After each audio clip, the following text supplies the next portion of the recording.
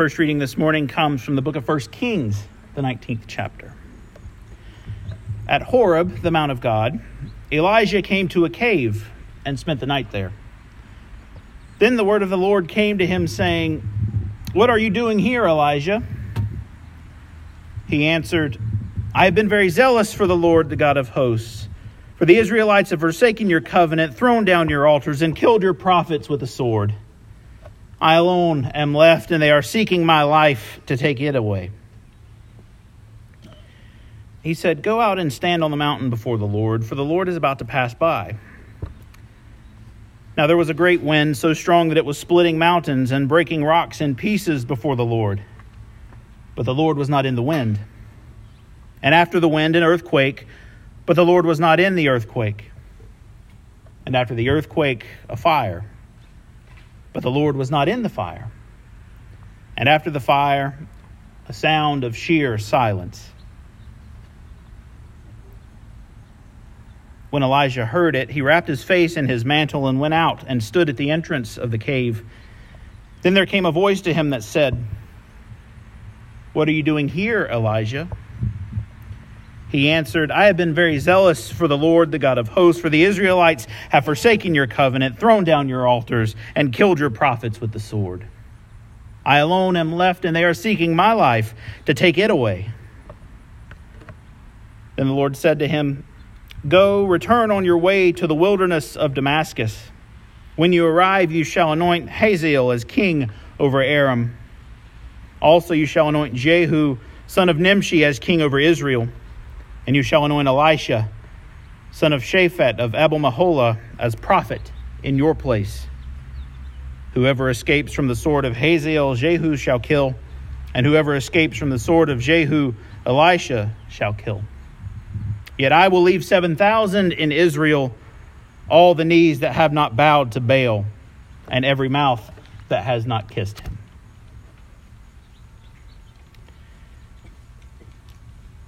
Let us join together and read responsively whole verse by whole verse from Psalm 85.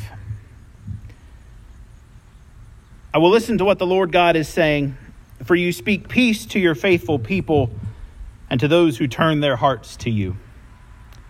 Truly your salvation is very near to those who fear you, that your glory may dwell in our land. Steadfast love and faithfulness have met together. Righteousness and peace have kissed each other. Faithfulness shall spring up from the earth, and righteousness shall look down from heaven. The Lord will indeed grant prosperity, and our land will yield its increase. Righteousness shall go before the Lord, and shall prepare for God a pathway." Our second lesson this morning comes from the book of Romans, the 10th chapter. Moses writes concerning the righteousness that comes from the law, that the person who does these things will live by them. But the righteousness that comes from faith says, "Do not say in your heart, 'Who will ascend into heaven?' that is, to bring Christ down. Or who will descend into the abyss? That is, to bring Christ up from the dead. But what does it say? The word is near you, on your lips and in your heart. That is the word of faith that we proclaim. Because if you confess with your lips that Jesus is Lord and believe in your heart that God raised him from the dead, you will be saved. For one believes with the heart and so is justified, and one confesses with the mouth and so is saved. The scripture says, 'No one who believes in him will be put to shame. For there is no distinction between Jew and Greek. The same Lord is Lord of all, and is generous to all who call upon him. For everyone who calls on the name of the Lord shall be saved.' But how are they to call on one in whom they have not believed? And how are they to believe in one of whom they have not heard? And how are they to hear without someone to proclaim him? And how are they to proclaim him unless they are sent? As it is written, 'How beautiful are the feet of those who bring good news.'" Holy Gospel this morning according to St. Matthew, the 14th chapter. Glory to you, O Lord. Jesus made the disciples get into the boat and go on ahead to the other side of the Sea of Galilee while he dismissed the crowds. And after he had dismissed the crowds, he went up to the mountain by himself to pray. When evening came, he was there alone, but by this time the boat, battered by the waves, was far from the land, for the wind was against them. And early in the morning, Jesus came walking toward them on the sea. But when the disciples saw him walking on the sea, they were terrified, saying, "It is a ghost." And they cried out in fear. But immediately Jesus spoke to them and said, "Take heart, it is I. Do not be afraid." Peter answered him, "Lord, if it is you, command me to come out to you on the water." Jesus said, "Come." So Peter got out of the boat, started walking on the water, and came toward Jesus. But when he noticed the strong wind, he became frightened and began to sink. He cried out, "Lord, save me." Jesus immediately reached out his hand and caught him, saying to him, "You of little faith, why did you doubt?"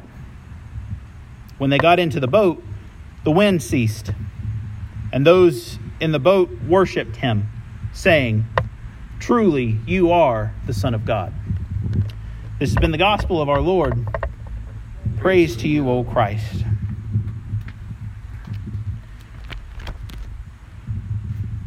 People of God, will you join me now for a word of prayer?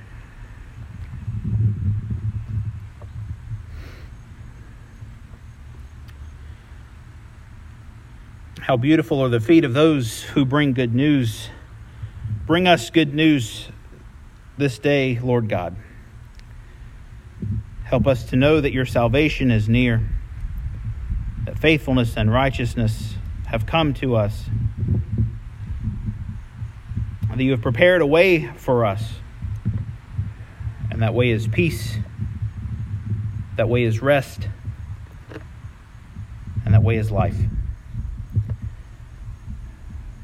Come to us now by this word and by your Spirit. Raise us up to be the body of Christ in this and all places, and guide us as you would have us to go in all things. All these things and all the things of our hearts we lift before you in the name of the Father, and of the Son, and of the Holy Spirit. Amen.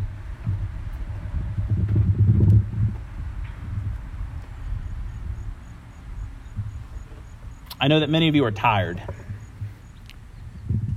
Tired of wondering when this pandemic will be over and we can return to life as normal, whatever that'll be. Tired of going above and beyond to make sure every surface we touch has been sanitized and bleached. Tired of wondering how your kids are going to safely be able to go to school without spreading this virus. Tired of wondering how you're going to be able to continue working under these conditions. Tired of being tired. Tired of feeling isolated or alone and cut off from the people who bring us energy and joy and life in fellowship with one another and with God. If I'm honest, I'm a little tired too. And then a text like 1 Kings 19 comes up and reminds us that it's okay to be tired. When Elijah was told to go up the mountain, he was at the lowest point of his entire ministry. In the chapters just prior to our reading this morning, Elijah had been renowned and respected by all. He had parades in the street where people called his name, asking for a blessing from God, from him. Elijah had just performed a mighty act, calling down fire from heaven on this drenched bonfire in opposition to idol worship, demonstrating that the God of Israel is the God who hears the prayers of his people and bends creation to show his faithfulness to those who follow him. But this very act of faithfulness made Elijah a fugitive on the run from Queen Jezebel, who branded him a traitor, turning the people against their hero and leaving God's faithful prophet outnumbered and alone on the run in the deserts of Israel. Life was going so well. And now Elijah is on the run, throwing a pity party for himself, spiraling into a depression that leaves him starved, weak, and waiting for death to take him. He goes from being on top of the world to destitute and deserted, all in a matter of a few short moments. He believes that he has failed and that even God has abandoned him, until the word of the Lord comes to him and says, "What are you doing here, Elijah?" "I've been very zealous for the Lord, the God of hosts, for the Israelites have forsaken your covenant, thrown down your altars, and killed your prophets with the sword. I alone am left, and they're seeking my life to take it away." It's easy to see ourselves in Elijah's headspace. I've done everything right. I've made no mistakes. I've done what is good and right and faithful. And still it seems like the world has it out for me. Everything I touch seems to fall apart. Everything was going so well, and now my luck seems to have run out. I am tired. Elijah's not wrong for the most part, right? He has been faithful. The Israelites have abandoned God's covenant. They've destroyed the altars built before the Lord. Other prophets have been killed and executed. And now Elijah is the only one of any renown left. But in Elijah's lament is a little bit of pride. I alone am left, and they are seeking my life to take it away. Notice the interactions between God and Elijah in this chapter. Twice in this reading, God asks the same question, and twice in this reading, Elijah's response is exactly the same. What comes between those two exchanges is a mighty display of God's power over creation, yet even that doesn't pull Elijah out of his funk and enliven him to return to the ministry energized and ready to go. After their first exchange, God tells Elijah to go up on the mountain where he will experience the very presence of God.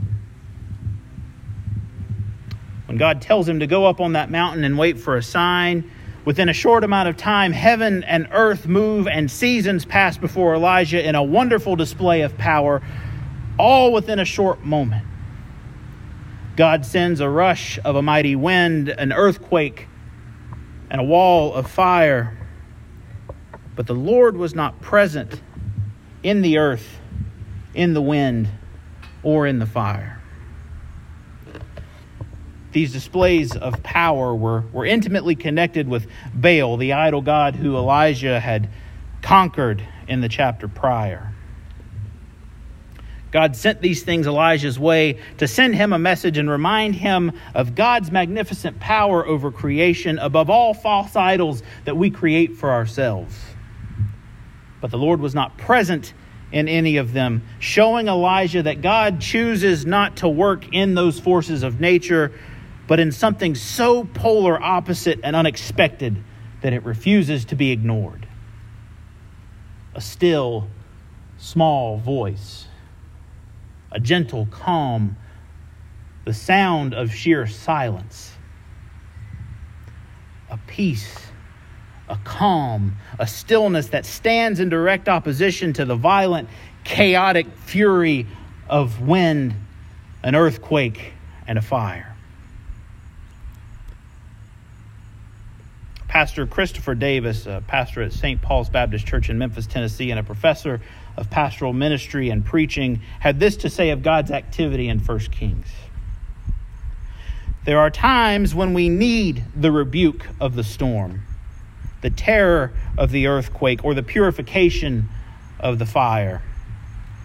At other times, this may have been fitting, but for this occasion, for this level of need, God dismissed the extraordinary in exchange for the ordinary. Elijah was tired. He didn't need this great big display. He needed a gentle, calm silence. And then after all of this comes the second exchange, right? Elijah responds in the same way both times without wavering.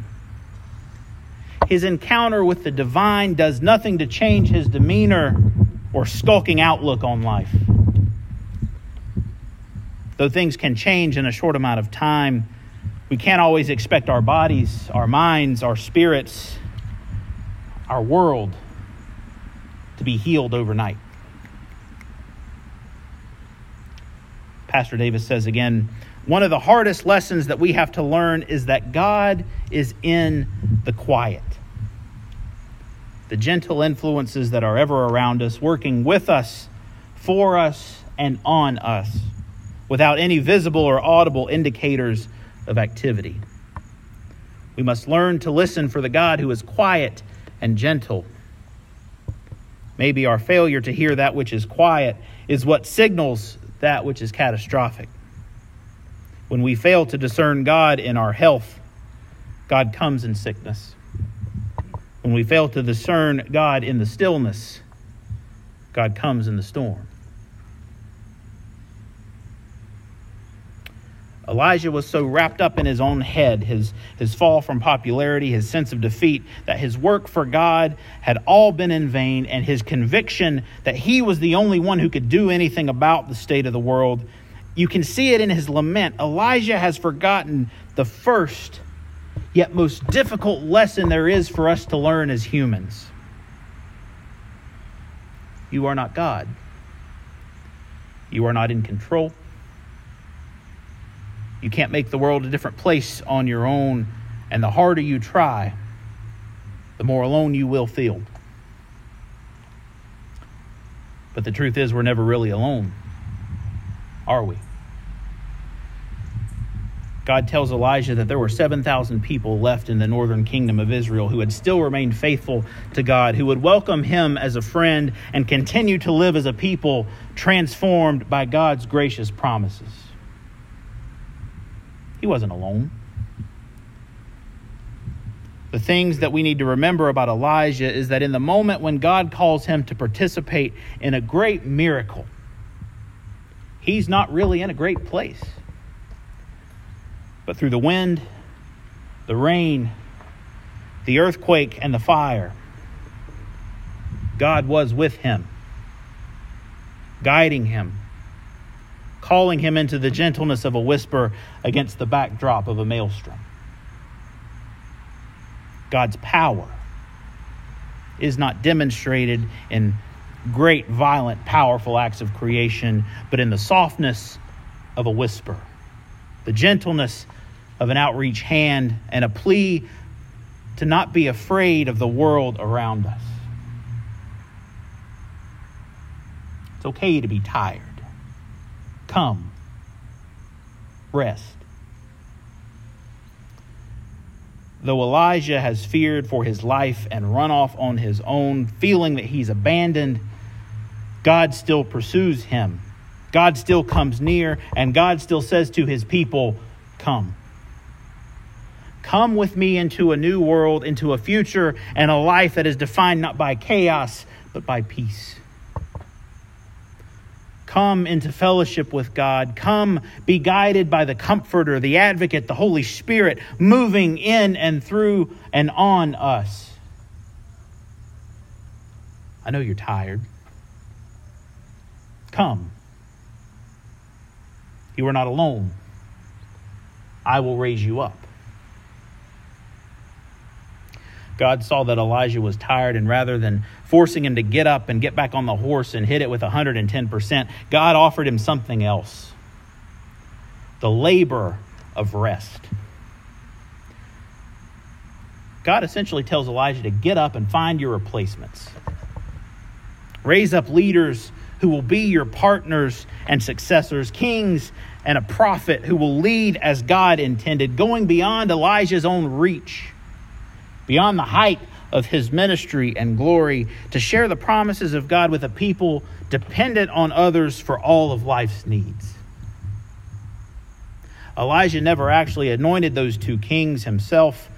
His successor did, showing us that when we are tired, when we are lonely, when we are at our wits' end, God provides us with a people to help pick us up out of the sea of our own misery and bring us back into fellowship with our neighbor, that together we may worship Jesus as Lord and ride out the storm of life together, living and serving God as people transformed by the resurrection rest of Jesus. A lot has happened in a very short amount of time. We can't always account for tomorrow or even later today. There will be many times when we find ourselves at our wits' end, tired, hopeless, and defeated. God has not abandoned us. God has not forsaken us. God has not left us without a voice to follow or a hand to raise us up when we fall.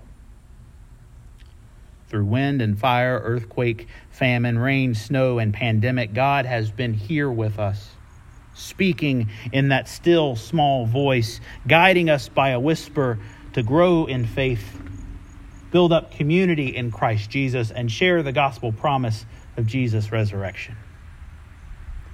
Just as God did not abandon Elijah on that mountain or the disciples in the sea, God has not abandoned us as we ride out the storms of our own lives.